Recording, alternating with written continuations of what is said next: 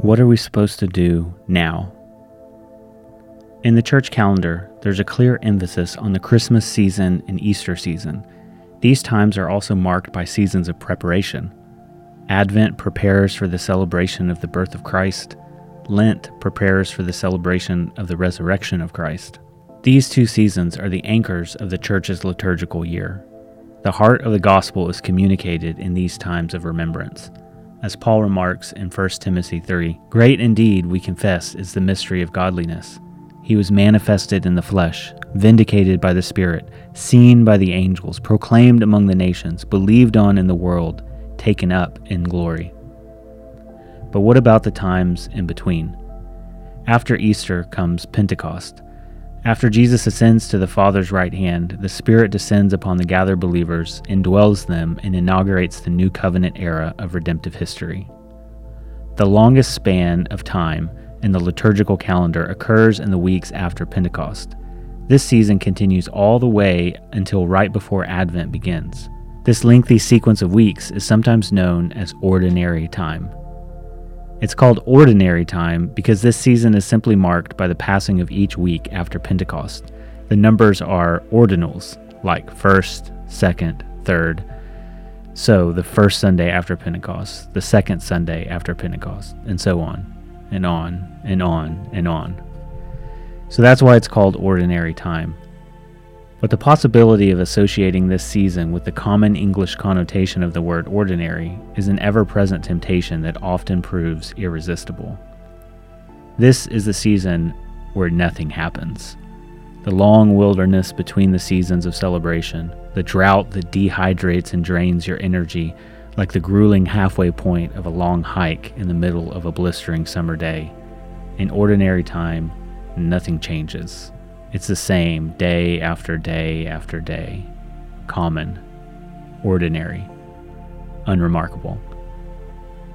If you're going to make it through the year and persevere to the end, you'll have to learn how to live through ordinary time. William Carey was a Baptist missionary from England in the 18th century. During a sea voyage on one of his missionary journeys, Carey wrote this in his journal: "Still sick in the Bay of Biscay. Latitude 47, longitude 3 west."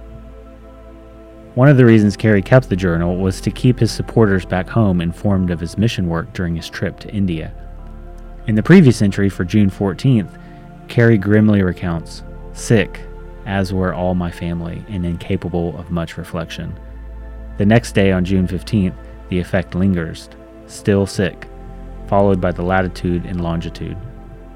All Carey records here is where he's at and how he feels. The entry itself is sparse, unglamorous, and strikingly unremarkable. "No, though my physical body grows sick of the sea with each tumult of this billowing ocean, my soul sallies forth on the waves of supernal bliss as I sojourn to the mission field on celestial wings fueled by the verb of my spirit-wrought blood earnestness. Not even a 'you call me out upon the waters,' just still sick." A few days later, an entry reads, "Nothing remarkable." If you've been in ministry for any length of time, you've likely had more than one "still sick in the Bay of Biscay" type of days. The minister or missionary must be fueled by more than the thrill of adventure, when the only thing on the horizon is the chill of illness or a long string of unremarkable days. If we could see Joseph's journal entry about a decade into his imprisonment in Egypt, it might read, "Still wrongly accused and misunderstood, still in prison." Centuries later, an apostle under house arrest might have recorded on his parchment sometime after his third denied request, "Thorns still in place, still hurts." Sunburnt and weary, a Jewish carpenter waiting and wandering in the Judean wilderness might have written, "Day 39, still hungry, nothing remarkable." Before Jesus faces the devil on day 40, he endures the drudgery of day 39. In his second letter to the Thessalonians, Paul connects the task of living out the gospel to the work of making a living. Paul and his co-workers were not idle among them, but with toil and labor they worked day and night, so that they would not be a burden. They even reasoned, "If anyone is not willing to work, let him not eat." Some among them were walking in idleness, not busy at work, but busybodies. Paul strongly encourages them in the Lord Jesus Christ to do their work quietly and earn their living. After this specific admonition, Paul backs up and gives a general application. He urges, "Do not grow weary in doing good." Fittingly then, Paul begins his conclusion to the letter by saying, "Now may the Lord of peace himself give you peace at all times, in every way. The Lord be with you all." The believer who toils and labors, who works quietly and earns a living, and who does not grow weary in doing good, is able to do so precisely because of the promise of the Lord's continuing presence in those moments. Union with Christ means the Lord of peace remains present in your joy, in your pain, in your liftoffs, in your layovers. The Christian life is exhilarating, but every journey includes the trial of transit, and sometimes those lulls can make you seasick. The glories of the gospel oftentimes, perhaps most of the time, are proclaimed in the throes of weakness and within the steady rhythms of the unremarkable. The gospel is not only big enough to leap the gap between departures and destinations, it's also able to settle into the strain of the mundane. One of the lifelines for the minister who is in it for the long haul is the confidence that the God of this gospel grants perseverance in the pastoral task, even when you're still sick and there's nothing remarkable to report. Returning to the rhythm of the church's calendar, the same structure that created the long season of ordinary time is also the structure that infuses it with meaning. Common time is electrified by the two poles that bookend this lengthy season, Pentecost and Advent, the coming of the Spirit and the advent of the Incarnation. Indeed, the missions of the Son and the Spirit are the means by which the churches make their way in the world until the end of days. In the first sermon in the book of Acts, Peter explains that this Jesus God raised up again, to which we are all witnesses. Therefore, having been exalted to the right hand of God, and having received from the Father the promise of the Holy Spirit, he has poured forth this which you both see and hear. The resurrection and the ascension of the Son of God are followed by the outpouring and indwelling of the Spirit of God. The Easter wager gives way to the Pentecost imperative. The believer who has staked everything on the reality of the resurrection is not left with nothing to do in the new covenant, but is given a life-giving command: walk in the Spirit. Paul makes this type of connection in Romans 6. He asks, "Do you not know that all of us who have been baptized into Christ Jesus were baptized into his death? We were buried, therefore with him by baptism into death, in order that, just as Christ was raised from the dead by the glory of the Father, we too might walk in newness of life. For if we have been united with him in death like his, we shall certainly be united with him in a resurrection like his. We know that our old self was crucified with him in order that the body of sin might be brought to nothing, so that we would no longer be enslaved to sin. For one who has died has been set free from sin. Now if we have died with Christ, we believe that we will also live with him. We know that Christ, being raised from the dead, will never die again. Death no longer has dominion over him.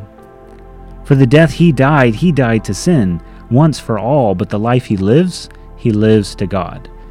So you also must consider yourselves dead to sin and alive to God in Christ Jesus."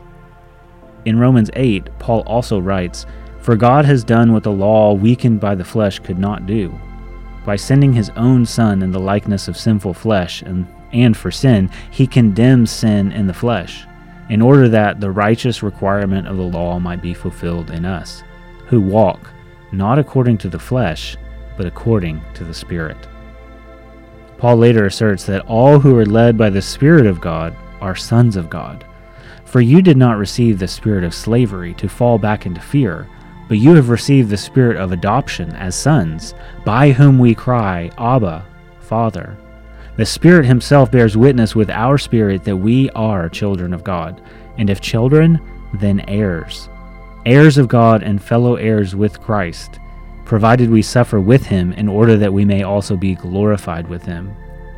This is the Pentecost imperative, to walk in the Spirit in the newness of life until the Son comes on the clouds and makes all things new. A life oriented to the Father through the Son and in the Spirit is the believer's goal as the weeks of ordinary time roll on. It turns out ordinary time is where we live most of our lives. In ordinary time, we live in the electrifying dynamic of the already, the not yet, and the almost. In ordinary time, we run with endurance the race that is set before us, and we rest in the finished work of the one who has gone before us. In ordinary time, we work out our salvation with fear and trembling, and we wait with broken hearts and sober joyfulness. Ordinary time teaches us to endure hardship as discipline, for God is dealing with us as sons. Ordinary time teaches us about the depth of grace and the rhythm of lament. In ordinary time, we cling to the promise that he is risen, that he is sat down at the right hand of the Majesty on high, that he intercedes for us, and that he is coming quickly. In ordinary time, we are in it for the long haul, and we await the blessed hope. In Ephesians 5, Paul gives a charge that is fitting for those who are contemplating their purpose in ordinary time. He urges his readers, "Pay careful attention then to how you walk, not as unwise people, but as wise, making the most of the time, because the days are evil. So don't be foolish, but understand what the Lord's will is. And don't get drunk from wine, which leads to reckless living, but be filled with the Spirit, speaking to one another in psalms, hymns, and spiritual songs, singing and making music with your heart to the Lord, giving thanks always for everything to God the Father in the name of our Lord Jesus Christ, submitting to one another in the fear of Christ." If you are alive in this moment, your life matters, and God is calling you to faithfulness in season and out of season. Ordinary time is a gift. Praise the Lord for his grace.